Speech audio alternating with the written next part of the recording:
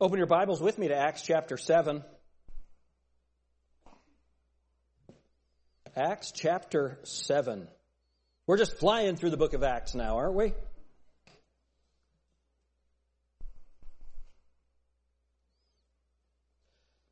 We are continuing our series, The Beginning of Our Story. The beginning of our story. How did the church come to be? In our last message, our last time together, the Bible says in Acts chapter 6 and verse 8, "And Stephen, full of faith and power, did great wonders and miracles among the people." And so then there arise certain people that come against him. Verse 10, "And they were not able to resist the wisdom and spirit by which he spake." So what do? They suborned men and said, "We have heard him speak blasphemous words against Moses and against God." And so they try to bring people against him. And then in verse 15, "And all that sat in the council, looking steadfastly on him, saw his face as it had been the face of an angel." And it's interesting, as they accuse him of speaking against Moses, God gives Stephen the same countenance that he gave Moses to demonstrate to them where the power of God actually is and who Stephen actually is. And so chapter 7 is Stephen's address. It's his response to this council. Let's look at chapter 7 and verse 1. "Then said the high priest, 'Are these things so?' And he said, 'Men, brethren and fathers, hearken.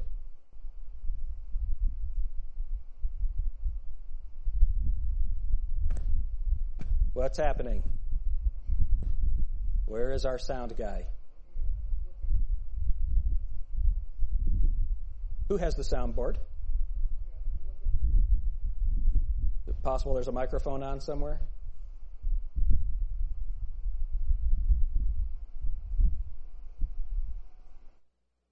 Hey, let's give Andy a hand over there.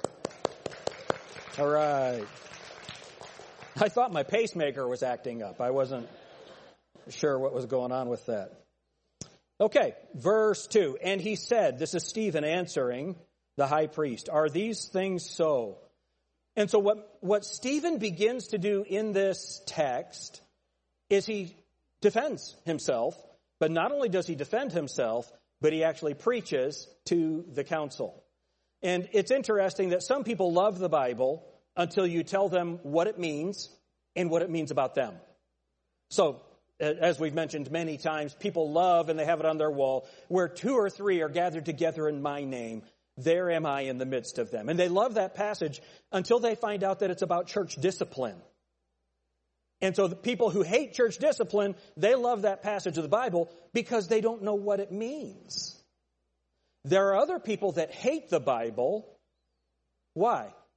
Because they don't know what it means and they don't know what it says about them. And so some people who hate the Bible, when they learn what it means and what it means about them, then they come to know the Lord Jesus Christ. I think of the passages in the Old Testament where God is telling the children of Israel to fight against pagan nations. And there are people that just can't stand the Bible because of that. Well, when they come to understand what God believes or what God knows about sin and the devastation sin brings to the world and the grace of God, then you understand that everything God does is for good. Everything he does is good. So there are people who love the Word of God until you show them what it actually means. There are others that hate the Word of God until you show them what it actually means. Here, this council supposedly loved the Word of God, but they hated the preacher when the preacher told them what the passages that they worship actually mean. So, one thing that I want you to notice is there's a marked difference between the preaching of Peter and the preaching of Stephen. Peter's sermons are very short. Stephen, this is the longest sermon in the Bible. And so I hope you brought a lunch. No, we're going to break it up into a couple so that we can get through it. But this is the longest sermon in the Bible, and it's just full of the history of the Old Testament. Peter's sermon on the day of Pentecost and other times, it was very short. But what Stephen is doing is Stephen had been accused of 4 things. Of speaking against Moses, of speaking against God, of speaking against the temple, and of speaking against the law. How had he spoken against Moses? That God had fulfilled the law. How had he spoken against God? That Jesus is, in fact, God. How had he spoken against the temple? That the temple was no longer necessary because Jesus Christ had risen from the dead. How had he spoken against the law? The law had been fulfilled in Jesus Christ. All of that in the Old Testament had a purpose. It was to point people to Jesus, and Jesus has come. This is the foundation of Stephen's sermons, and these are the accusations that he is asked to answer. And what he demonstrates before this council is that the accusations are patently false. So his sermon is part a defense, and it's part an accusation against his accusers. The one to be judged becomes the judge. His whole testimony, as he rapidly speaks of the past history of Israel, in his great and divinely arranged sermon, is a powerful testimony to the nation and against the nation. Boy, could we preach a sermon to and against the United States right now? We certainly could, but this passage, it's about Israel and the people of Israel, not the United States, but it says a lot about us as individuals. So where does he begin? Stephen begins his sermon preaching about Abraham. So the accusation is that he's preached against the law and that he's preached against Moses. So let's start reading in verse 2. And he said, "Men and brethren and fathers, hearken. The God of glory appeared unto our father Abraham when he was in Mesopotamia, before he dwelt in Charan, and said unto him, Get thee out of thy country and from thy kindred, and come into a land which I shall show thee. Then came he out of the land of the Chaldeans and dwelt in Charan, and from thence, when his father was dead, he removed him into this land wherein ye now dwell. And he gave him none inheritance in it, no, not so much as to set foot on, yet he promised that he would give it to him for a possession, and to his seed after him, when as yet he had no child." So he had promised the land to his children when it was going to take a miracle of God for Abraham to have children. Verse 6, "And God spake on this wise, that his seed should sojourn in a strange land, and that they should bring them into bondage and entreat them evil 400 years. And the nation to whom they shall be in bondage will I judge, said God, and after that shall they come forth and serve me in this place. And he gave him the covenant of circumcision. And so Abraham begat Isaac, and circumcised him the 8th day, and Isaac begat Jacob, and Jacob begat the 12 patriarchs, and then he moves in to talk about Joseph. So let's have a word of prayer, and let's try to understand what Stephen is preaching to these men.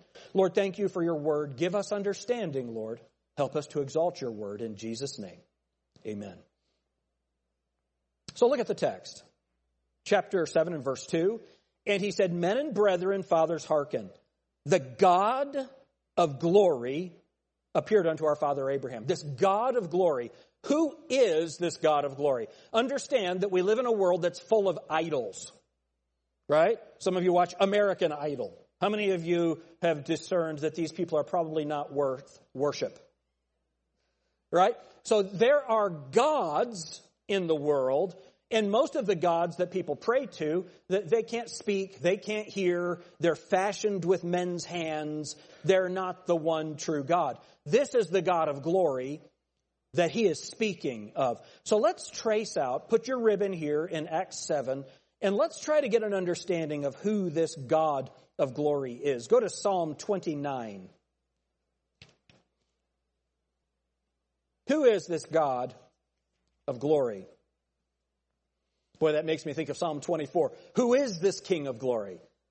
The Lord strong and mighty, the Lord strong in battle. Open ye gates and enter in.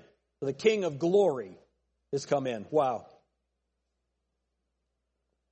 Look at Psalm 29.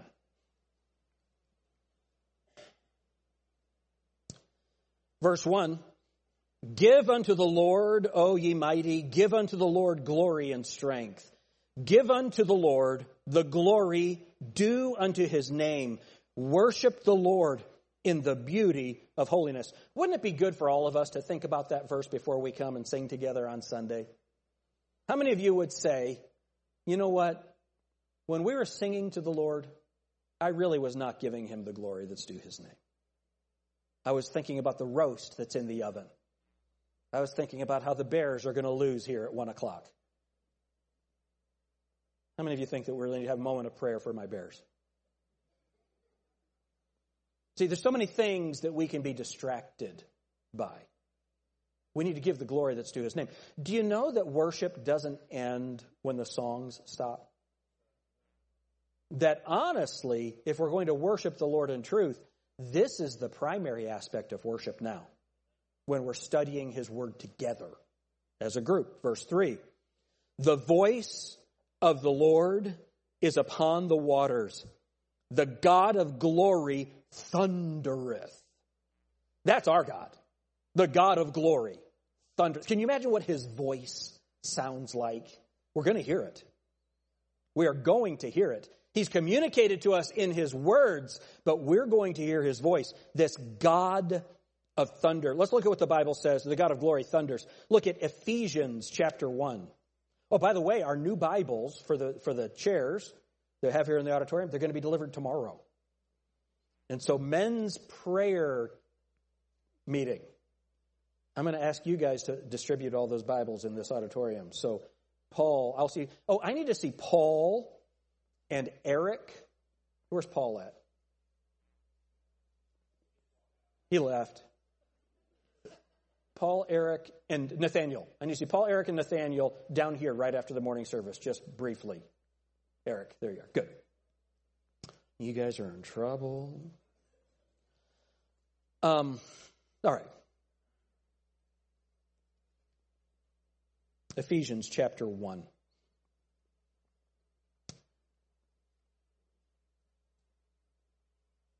Look what the Bible says in verse 17. And what's happening in this passage is Paul is praying for the Ephesian believers. And in verse 16, he ceases not to give thanks for you, making mention of you in my prayers, that the God of our Lord Jesus Christ, the Father of glory, may give unto you the spirit of wisdom and revelation and the knowledge of him. So this God of glory that Stephen is preaching, the God of glory that thunders, he's also the Father of glory. And the Father of glory, he's the Father of Jesus Christ, in whom all of that glory dwells. The Bible says in the book of Colossians chapter 2, verse 9, that in him dwelleth all the fullness of the Godhead bodily. That's who Jesus Christ is. So the Father is the Father of glory. Look at 1 Corinthians chapter 2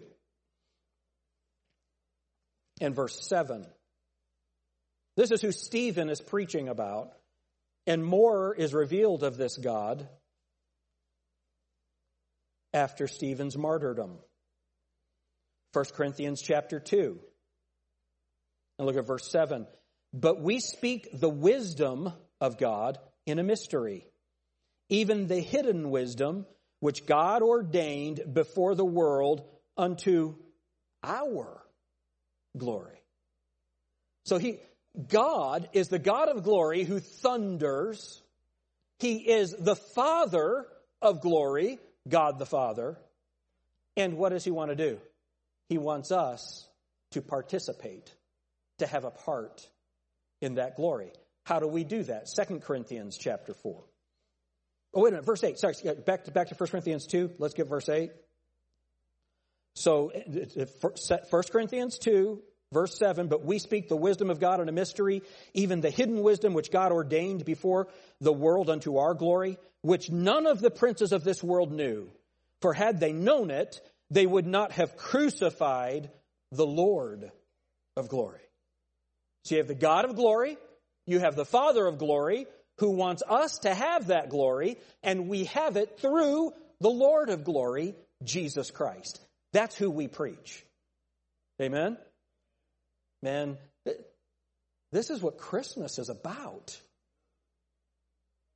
This is what it's about. Look at 2 Corinthians. It's not about Satan Claus. Just a little joke. 2 Corinthians chapter 4.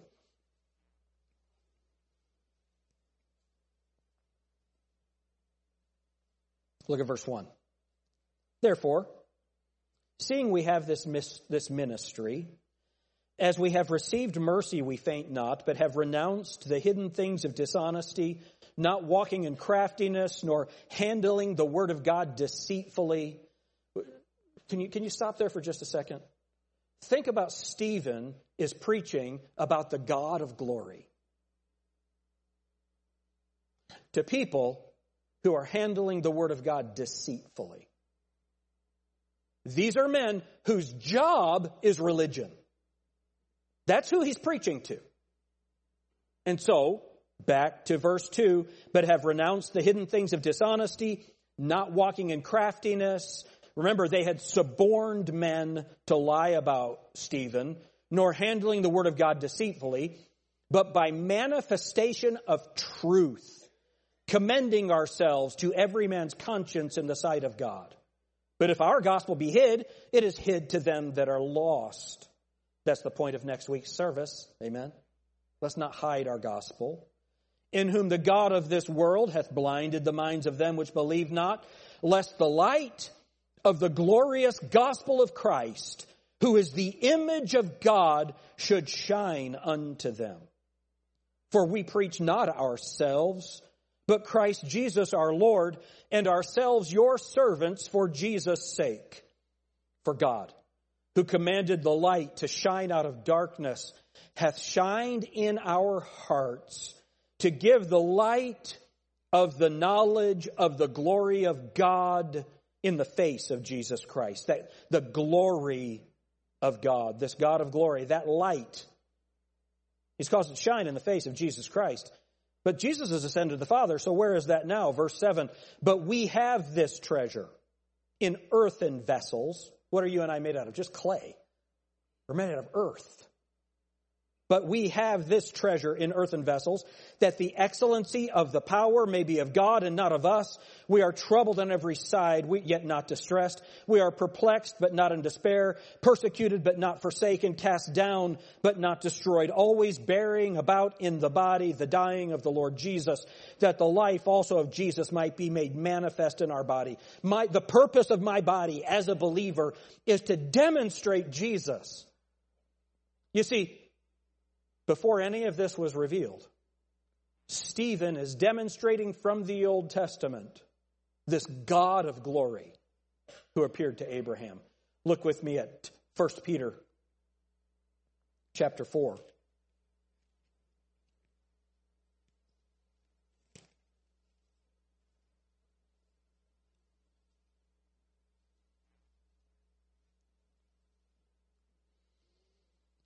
Look at verse 13. 1 Peter chapter 4 and verse 13. But rejoice inasmuch as ye are partakers of Christ's sufferings, that when his glory shall be revealed, ye may be glad also with exceeding joy. If ye be reproached for the name of Christ, happy are ye. For the Spirit of glory and of God resteth upon you. On their part he is evil spoken of, but on your part he is glorified. Don't you love that? This God of glory, his power rests on us.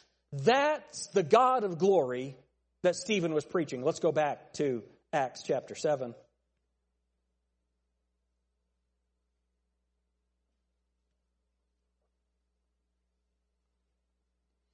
So he begins in verse 2, and he said, men and brethren and fathers, hearken.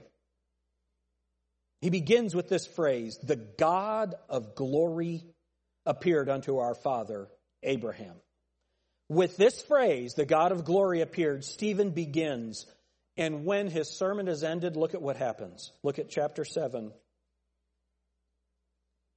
And look at verse 54. When they heard these things, they were cut to the heart, and they gnashed on him with their teeth. But he, being full of the Holy Ghost, looked up steadfastly into heaven and saw what? He begins preaching about the God of glory, and he ends seeing the glory of God.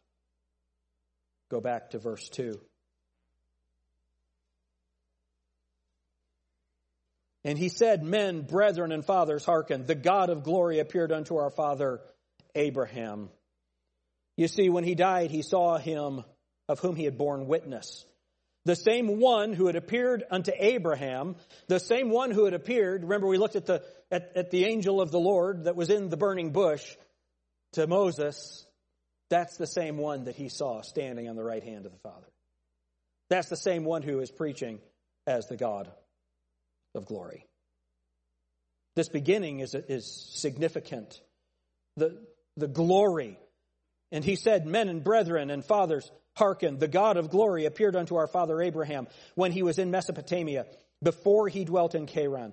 And he says, and he said unto him, Get thee out of thy country and from thy kindred and come into the land which I shall show thee. And Abraham believed that. And Abraham did that. And so what happened?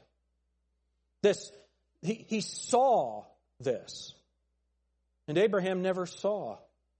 He didn't see the fulfillment of the promise, but he believed what God had promised. And so what did God do? Because Abraham believed God, his belief was counted as righteousness. God gave him. It's amazing what God did for Abraham. We looked at the passage a minute ago where the Bible says, For we preach not ourselves, but Christ Jesus the Lord, and ourselves your servants for Jesus' sake. And it goes to show how God gave that glory. But this sermon on the glory of the Lord appearing to Abraham,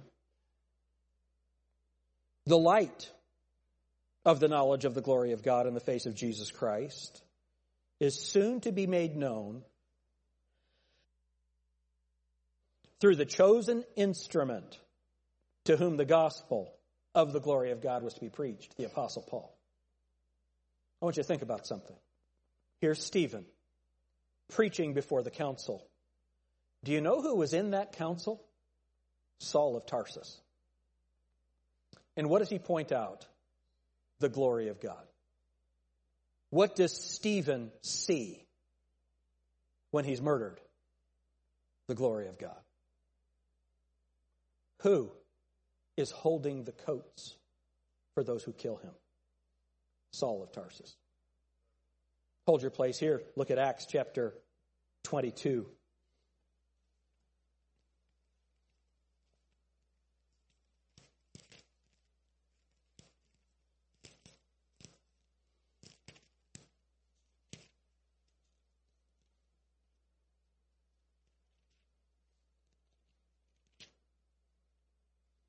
Look at verse 19.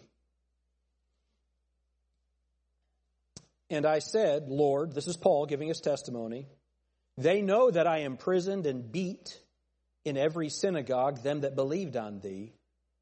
And when the blood of thy martyr Stephen was shed, I also was standing by and consenting unto his death, and kept the raiment of them that slew him. So understand what happened. When Stephen is being killed, Paul was one who had consented to that. I believe that he was on the council. And not only that, but he was the one entrusted with the garments while it was being done. He kept them. He kept the garments for them. So here, this initial revelation of the glory of God, the foundation of the preaching of the Apostle Paul, was first revealed to Paul in Stephen's sermon. What an amazing thing. So back to Acts chapter 7.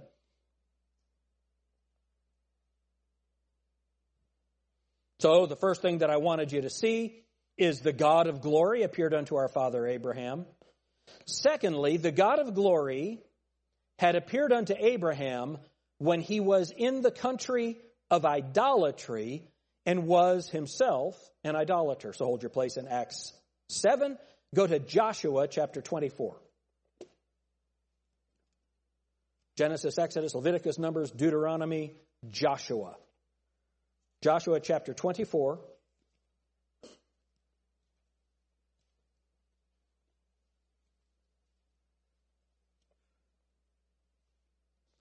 Look at verse 1. And Joshua gathered all the tribes of Israel to Shechem, and called for the elders of Israel, and for their heads, and for their judges, and for their officers. And they presented themselves before God. And Joshua said unto all the people, Thus saith the Lord God of Israel, Your fathers dwelt on the other side of the flood in old time, even Terah, the father of Abraham, the father of Nahor, and they served other gods. Do you see that? So Terah and Abraham both served other gods. How about that? So get Acts 7, go back to Acts 7. And when you're at Acts 7, go to Romans chapter 5.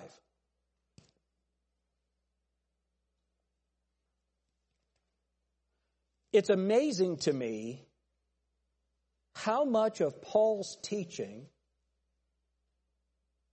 has an origin in Stephen's sermon.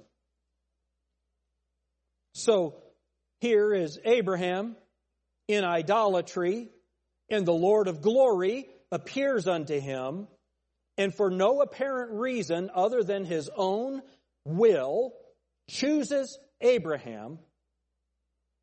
That sounded very Calvinistic, didn't it? But that's exactly what he did for Abraham.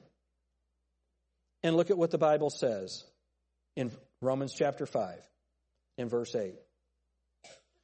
But God commendeth his love toward us, in that while we were yet sinners, Christ died for us. Isn't that amazing? While he was an idolater, in a land of idolatry, God called Abraham. What an amazing thing.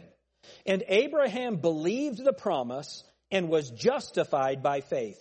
All this manifests, makes plain, reveals the grace of God. It is certainly unmerited favor. I want you to think about Abraham.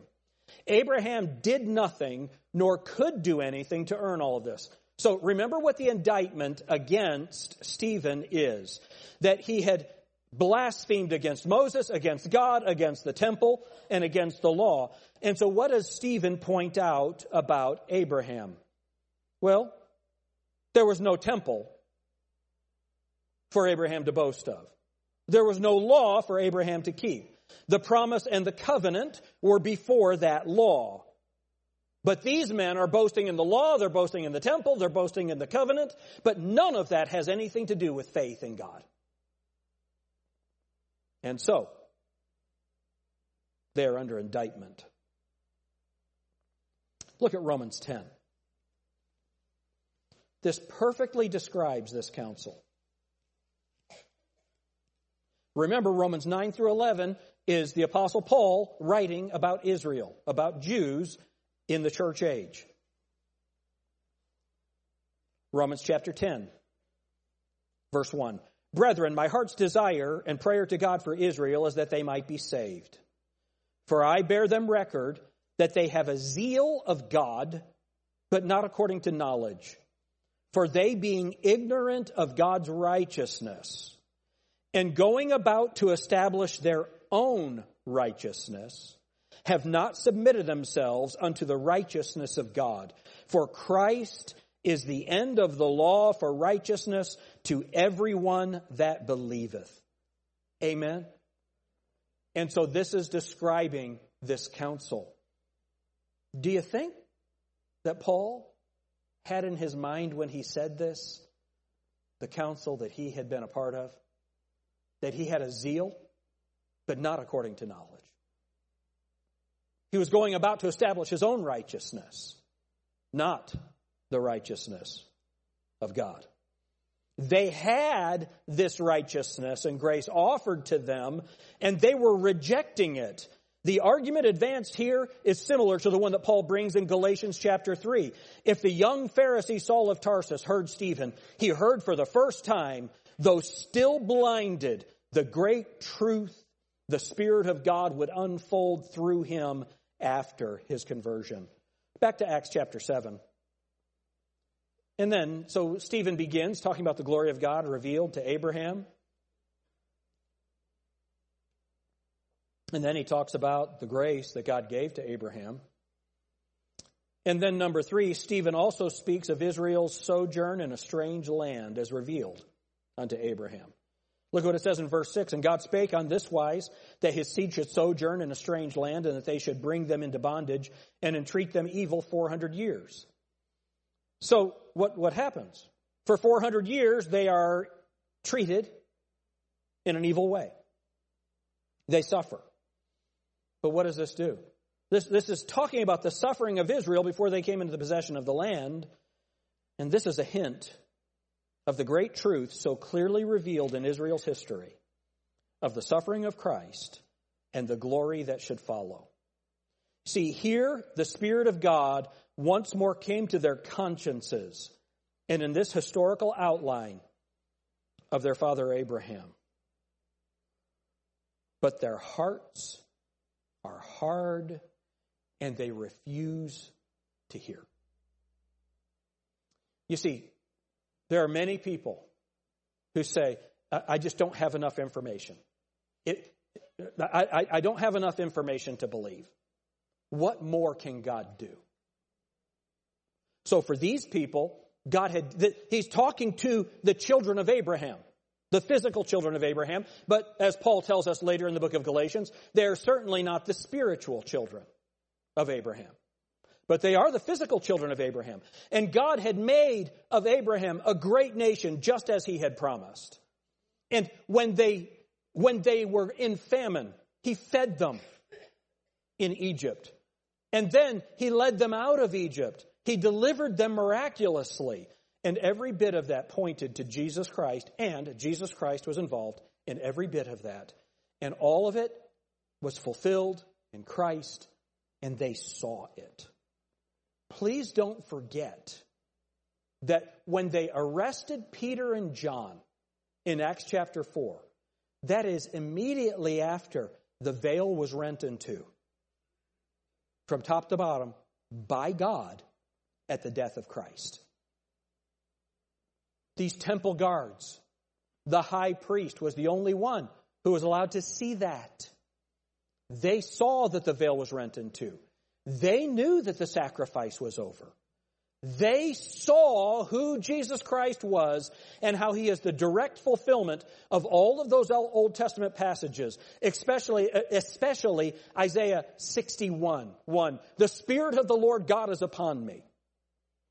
And he fulfilled everything that the Spirit of God said the Messiah would do. He had fulfilled every bit of that. They knew all of those passages by heart. They physically saw the fulfillment of it. But the Bible says Christ is the end of the law. And if Christ is true, then their job is over. You know, there are so many people that if Christ is true, then their career needs to end.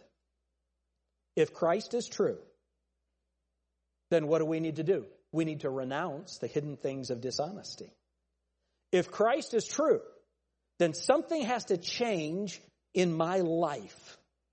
And see, this is what surrender to the lordship of Christ is. That's why when the Bible says, for whosoever shall call upon the name of the servant shall be saved. For whosoever shall call upon the name of the sacrifice shall be saved. For whosoever shall call upon the altogether lovely one shall be saved. For whosoever shall call upon the babe in the manger shall be saved. Is Jesus all of those things? That's not what you have to acknowledge to be saved. That if thou shalt confess with thy mouth, what? The Lord Jesus. And shall believe in thine heart that God hath raised him from the dead, thou shalt be saved. See, the reason a lot of people don't want to get saved is they don't want to acknowledge Jesus as Lord. You know, there are a lot of people that have prayed a prayer, Lord, come into my heart and save me, who have never acknowledged Jesus Christ as their Lord. They've said a prayer, they said an abracadabra, and that's why 1 Corinthians 15 talks about the gospel which we have received and wherein we stand, unless we've believed in vain. What is believing in vain? It's believing in nothing.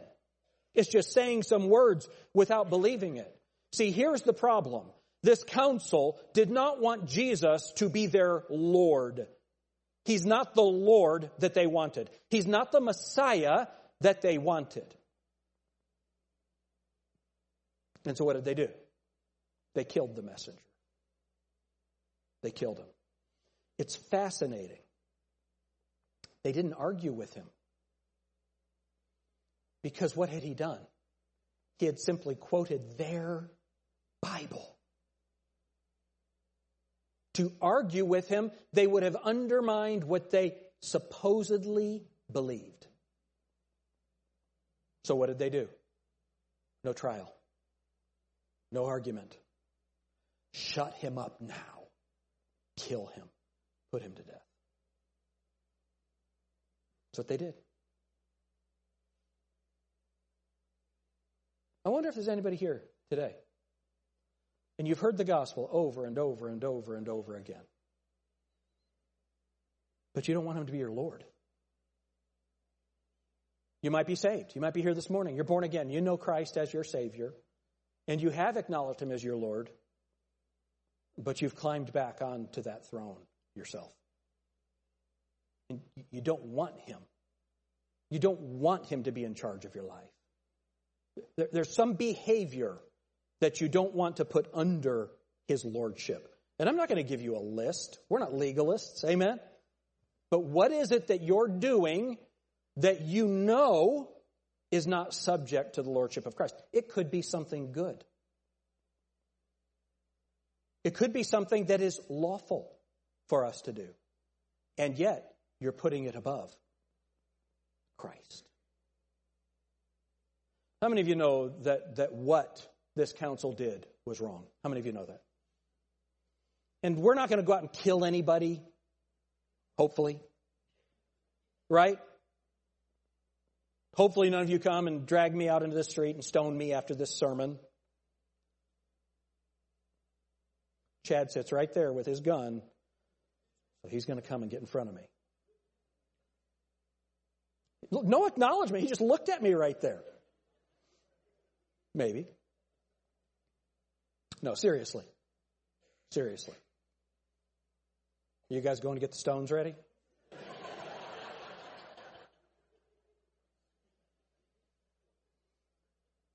Isn't it wonderful that we don't have to do an emotional appeal here?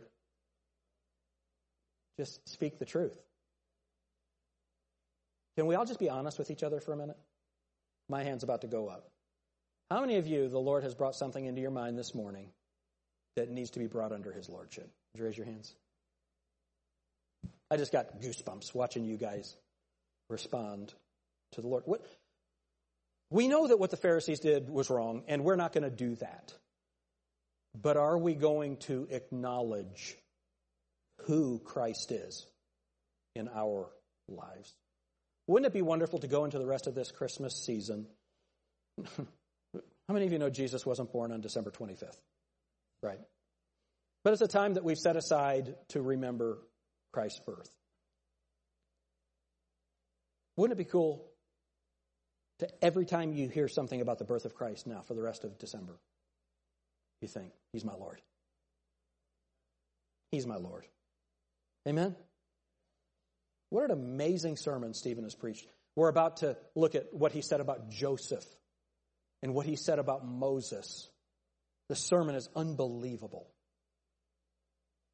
But already, that glory of God, it's hard to even comprehend that I have that glory in me as a believer. Not because of me, that the excellency may be of him and not of me, right? Isn't that what the text says, 2 Corinthians 4? Already, God had revealed enough to this council for them to repent, but they wouldn't. Because they were blind, their hearts were hardened. Let's not be blind.